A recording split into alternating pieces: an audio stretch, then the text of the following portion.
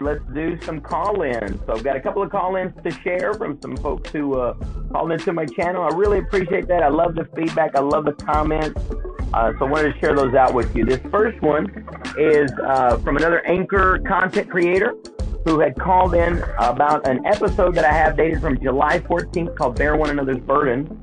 You can go back and hear that episode if you like. Talks about the work that we've done in Honduras over the years and how we've gone back to the same village year after year. In fact, we've been going to this village now for 13 years and have had opportunity to work with many of the same people and even some of the same children.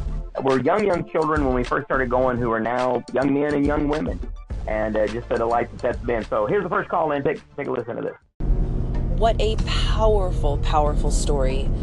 That one and done type thing, I think it goes into even any service industry. As a coach, as a personal trainer, in the work that I've been doing in the last 13 years, it's the ones that you stay connected to that are the ones that thrive the most, in my experience. And I'm sure you're definitely living proof of that.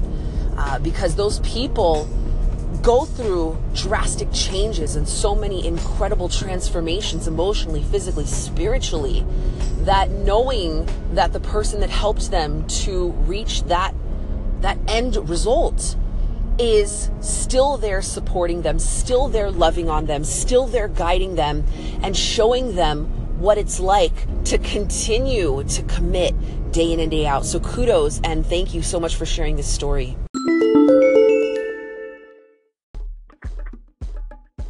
Hey, thank you so much for the call, Alita. I really appreciate your encouraging words and the work that you're doing there on your channel, man. Keep that up. That's really fantastic. This next call came in response to an episode created yesterday from the Bible Express segment that my son Noah and I share from Proverbs 19:10. And so wanted to just let you hear this caller and his words on that. So here you go. Hey Travis, this is DJ Good Life, man. Thank you very much for that awesome exhortation to care for the poor. I always say this, whenever you go to the grocery, always buy two of everything.